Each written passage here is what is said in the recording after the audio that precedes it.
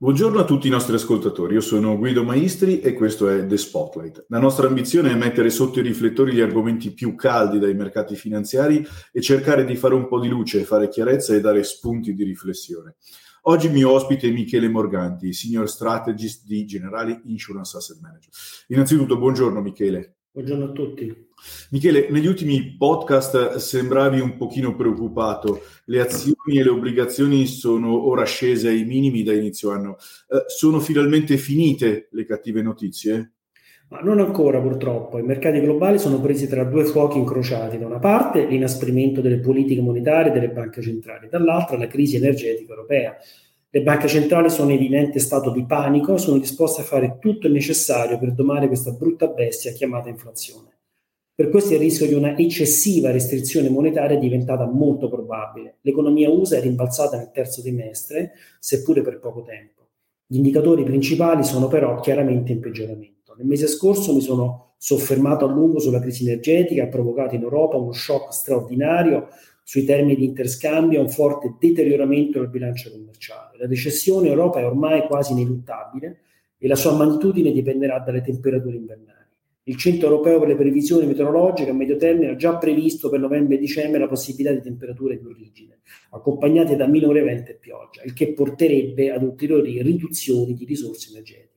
Passato l'inverno, l'Europa sarà comunque esposta ad un marcato svantaggio competitivo sul piano energetico che ci preoccupa, in quanto potrebbe persistere a lungo. Ma queste cattive notizie non sono già pienamente scontate nei prezzi di mercato?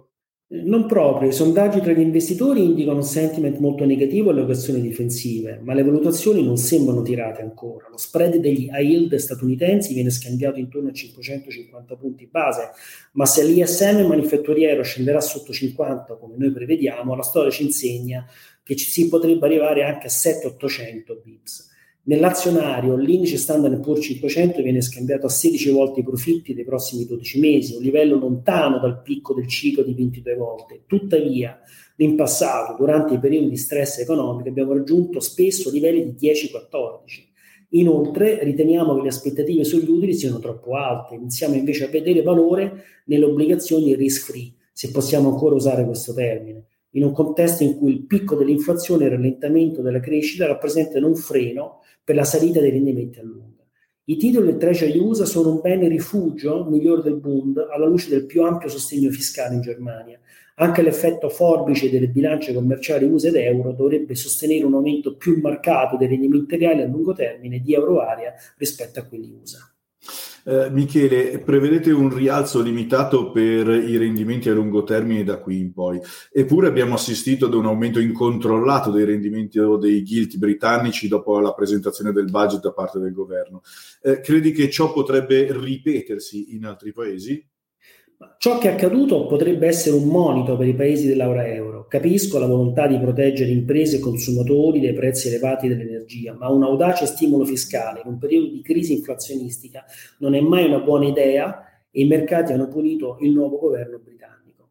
La Bank of England è riuscita a calmare la tempesta, ma ad essere onesti, ritardare il quantitative tightening, ovvero la vendita dei titoli detenuti in bilancio, e riavviare invece gli acquisti di obbligazioni tramite un nuovo quantitative easing mi sembra un'idea difficilmente sostenibile. Oltre a generare incertezza, servendo da scudo ad una politica fiscale sconsiderata, tale politica potrebbe mantenere l'inflazione elevata più a lungo. Tutto ciò dovrebbe spingere i paesi dell'area euro a riflettere attentamente sulla loro condotta fiscale. Un'altra anomalia si è verificata recentemente in Giappone, dove il ministro delle finanze ha chiesto alla banca centrale, la BOJ, di intervenire a difesa dello yen, ma l'ha fatto proprio nel momento in cui l'attuale politica monetaria accomodante della stessa banca ha contribuito all'estrema debolezza della valuta. In altre parole, la BOJ non può avere la botte piena e la moglie ubriaca. Più in generale, stiamo vedendo come l'apprezzamento del dollaro USA tenda a generare instabilità finanziaria globale. Vedremo altri crac nel contesto finanziario globale che ci fanno propendere per il mantenimento di un'allocazione difensiva. Michele, che tipi di crack?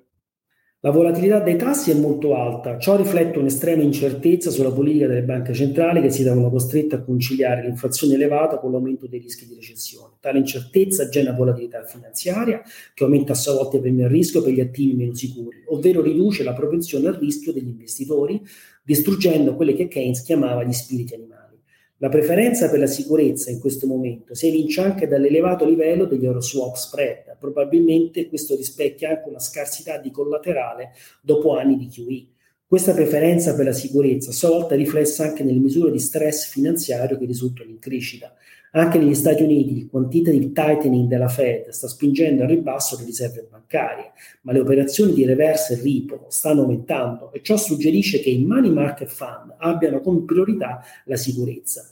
Ciò che ci preoccupa è che in un contesto di anti-inflazione è molto meno facile per le banche centrali intervenire in aiuto dei mercati, ad esempio tagliando i tassi o creando denaro per acquistare attività. Ciò solleva interrogativi su chi possa essere il prestatore di ultima istanza in caso di crisi acuta e contribuisce a creare maggiori rischi di coda. Michele, come sempre in conclusione, quali sono i tuoi suggerimenti in termini di asset allocation? C'è qualche nota più positiva da qualche parte? Ma speriamo di non avervi scoraggiato troppo oggi, ma se ricordate bene sono mesi che parliamo di condizioni difficili. Tuttavia, quando citiamo rischi coda elevati, ci riferiamo anche a quelli orientati al rialzo. Nel momento in cui la Fed adotterà una posizione meno aggressiva, potremo pensare agli asset rischiosi in modo positivo, ma è ancora prematuro posizionarci in tal senso. Per prima cosa dobbiamo vedere un chiaro dietrofront per quanto riguarda il rischio di inflazione, così come percepito dai membri della Fed. Inoltre, il sabotaggio dei gasdotti Nord Stream e lo sviluppo della guerra a cui stiamo assistendo sono da ostacolo ad una discesa del rischio geopolitico nel breve termine. Quindi per ora rimaniamo lunghi sul cash e sottopesiamo l'azionario e il segmento high yield. Il credito investment grade non è immune da rischi, ma è comunque favorito dato l'elevato rendimento offerto in questo momento da questa asset class. Questo vale perlomeno per gli investitori buy and hold che possono tollerare un aumento del rischio nel breve. Abbiamo ridotto al minimo lo short della duration, ma ci approcciamo con cautela ai titoli di Stato a lungo termine dei paesi periferici. Grazie Michele per essere stato con noi oggi. Dai temi che ci hai raccontato, il messaggio che mi porto a casa è che purtroppo probabilmente non abbiamo ancora visto il bottom sui mercati. In un contesto come quello attuale, in cui la prudenza continua ad essere un fattore chiave nella gestione del portafoglio, restiamo fortemente convinti della nostra strategia commerciale che vede al fianco di un portafoglio ben diversificato che per sua natura ha un beta elevato, anche un portafoglio costituito da gestori che abbiamo identificato come cacciatori di alfa, gestori cioè che hanno l'obiettivo di creare valore positivo e non quello di battere un benchmark. Alcuni gestori dell'ecosistema di Generali Investments come Planisphere Investments con i suoi portafogli multi-assets o Aperture Investor e Generali Investment Partner con le loro strategie obbligazionarie long short credito e flessibili sui bond governativi, puntano sulla ricerca di fonti di alfa positivo nonostante mercati volatili e sempre più complessi. La scelta delle strategie su cui investire oggi più che mai è cruciale e come stiamo ben vedendo in questi mesi la qualità del gestore fa e farà veramente la differenza.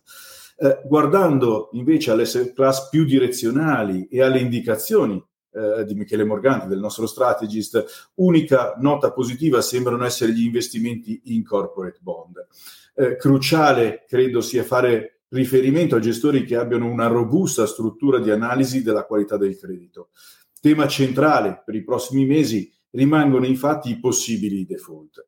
Le metriche ESG possono supportare e rafforzare l'analisi di credito e in quest'ambito asset manager come Sycomore possono essere un buon punto di riferimento.